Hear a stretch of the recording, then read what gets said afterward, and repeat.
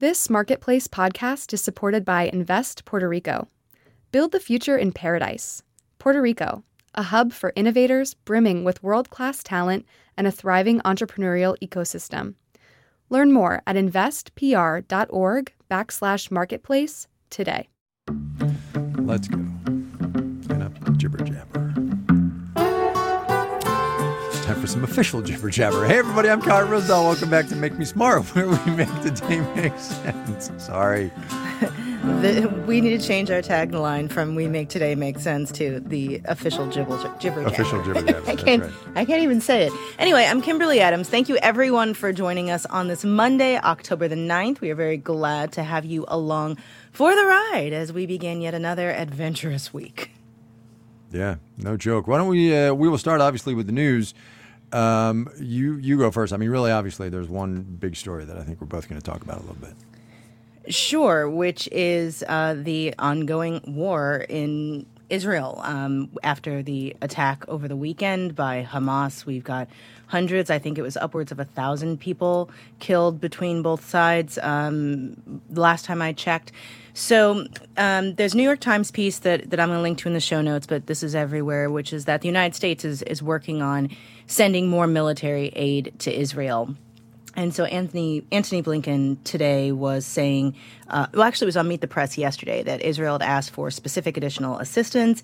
And at that time, they were declining to say what additional details about what specific things were going to be sent. Suffice it to say, the United States will probably be very generous in terms of giving Israel the military support that it needs to defend itself against Hamas.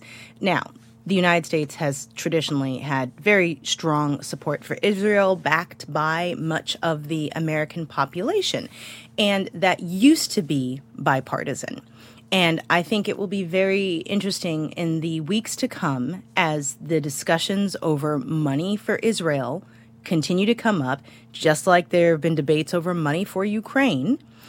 There are generational divides in the support for these kinds of initiatives.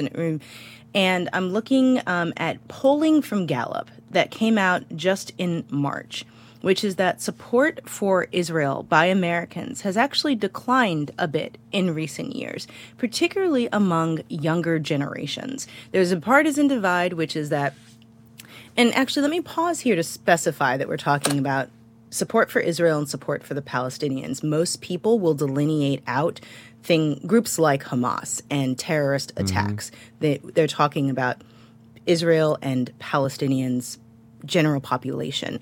And when it comes to support for Israel, including financial support, that tends to be very popular in the United States. But that popularity is declining.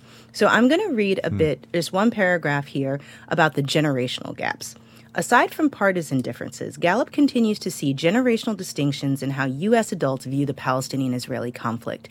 Net sympathy towards Israel, the percentage sympathizing more with the Israelis than the Palestinians, is solidly positive among older generations, including baby boomers. With baby boomers, it's plus 46%, Generation X plus 32%, and the silent generation plus 31%. By contrast, millennials are now evenly divided, with 42% sympathizing more with the Palestinians and 40% with Israelis, yielding a -2 net Israel sympathy score. You can put that in the margin of error or whatever. But in this polling, there were too few adult members of Gen Z to report, but the limited available data suggests their views on the question are similar to millennials. We are heading into a presidential election that is most likely going to be about war at this point, right? At least in a couple of components. So we have the Ukraine war, and now we have this war that's at least going to take up some of the oxygen in the room. And I suppose that may be overstating it because Trump is going to suck up so much of the oxygen. I think saying some is fair. I think it's going to be on the low side of some, but it will. Yeah, it's going to be some, and I think it used to be a lot safer for a Democratic presidential candidate to just say, we are 100% behind Israel, no questions asked, all the way we are here.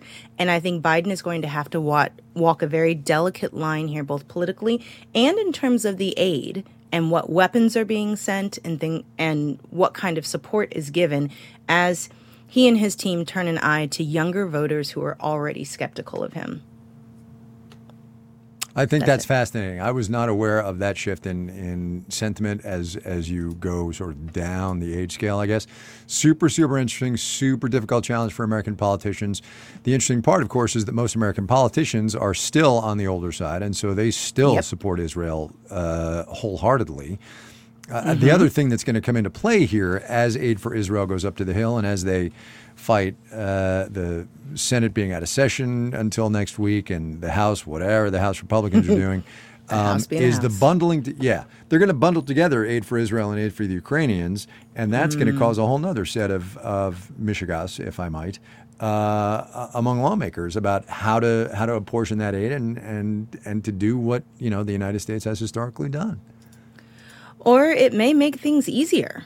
You Maybe. have Republicans who skew much heavier in their support for Israel than some of the Democrats, especially people in the Progressive Caucus who are very skeptical about sending more military aid to Israel, even in this particular situation, versus people on the Republican side who don't want to send more money to Ukraine. And this may be one of those deals that gets each side what they want, or at least some people what they want, and everybody takes a bitter pill of something they don't like. But I don't know. Although, remember our conversation from a number of weeks ago in which we talked in depth about the dysfunction in Washington and the dysfunction specifically among the Republican Party, and how one party in Congress is focused on not negotiating and not compromising and not swallowing the bitter pill, but denying the other side what they want.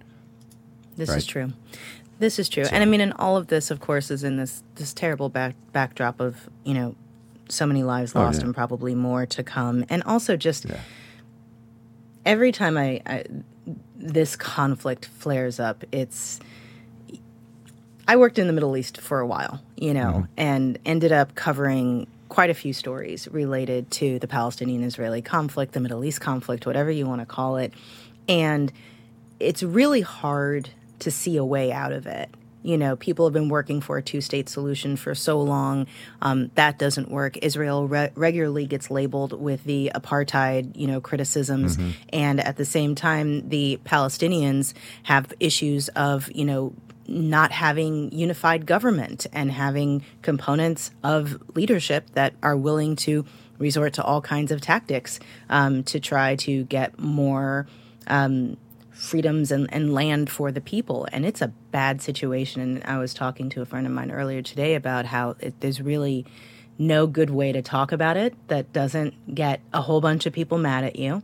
And there's also it's one of those political problems that doesn't have an easy solution. And in an era of talking points and quick answers, I think people really struggle with this one, just not having it. Totally.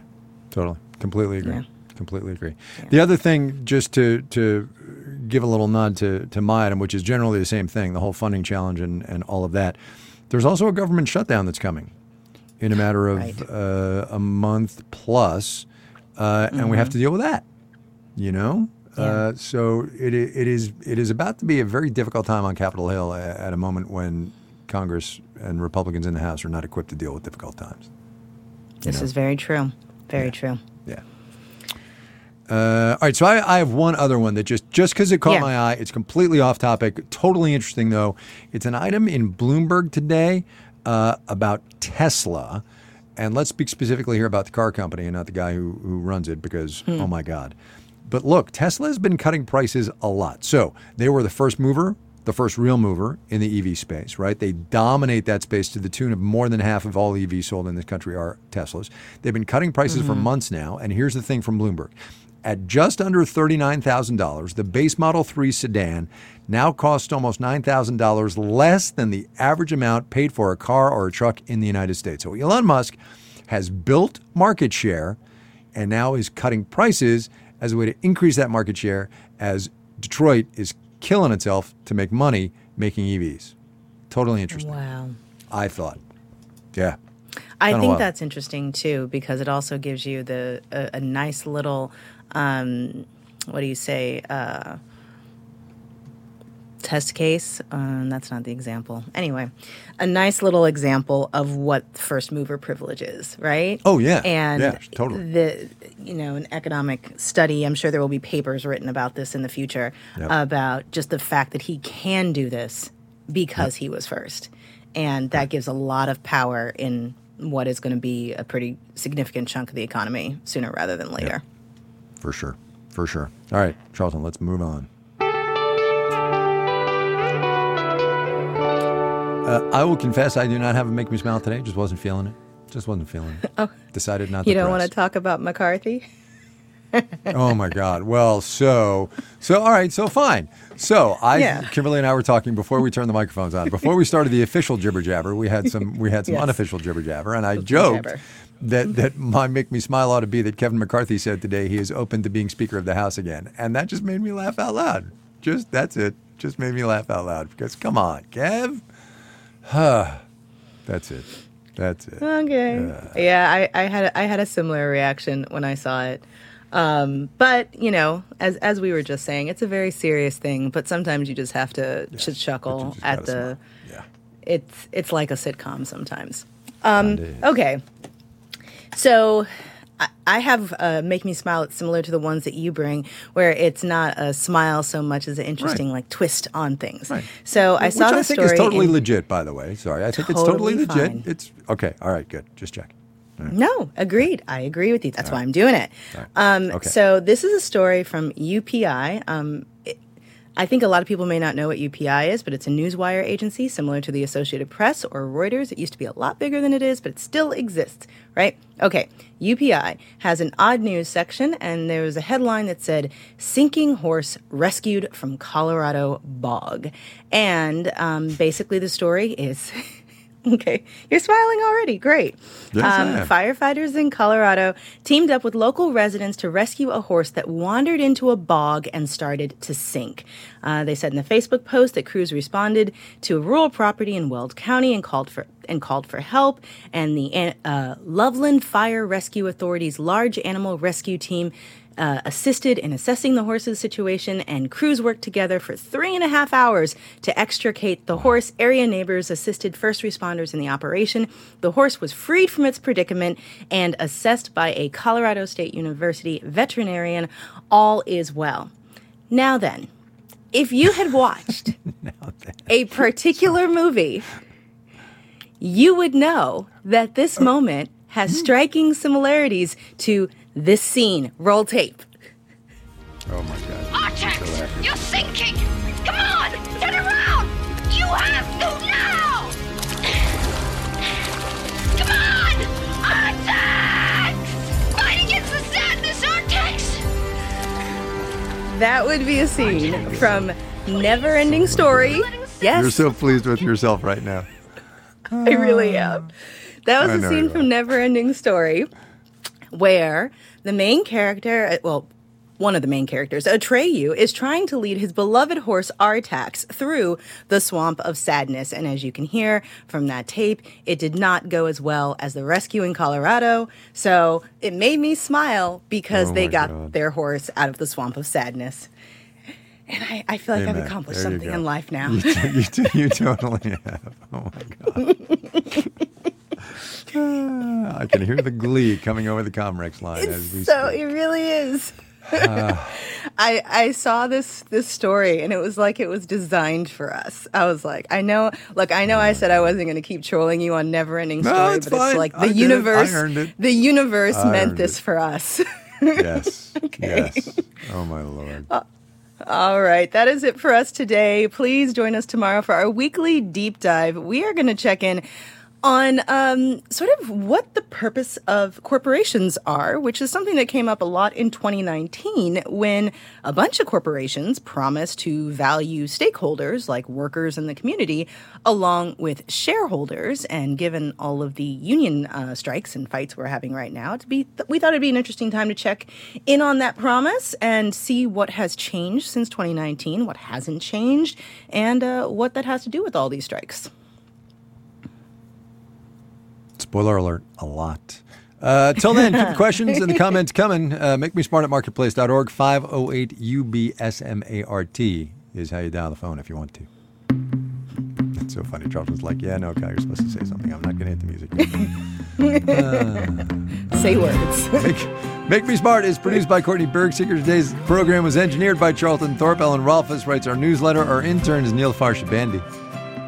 Marissa Cabrera is our senior producer. Bridget Bodner is the director of podcast, and Francesca Levy is the executive director of digital.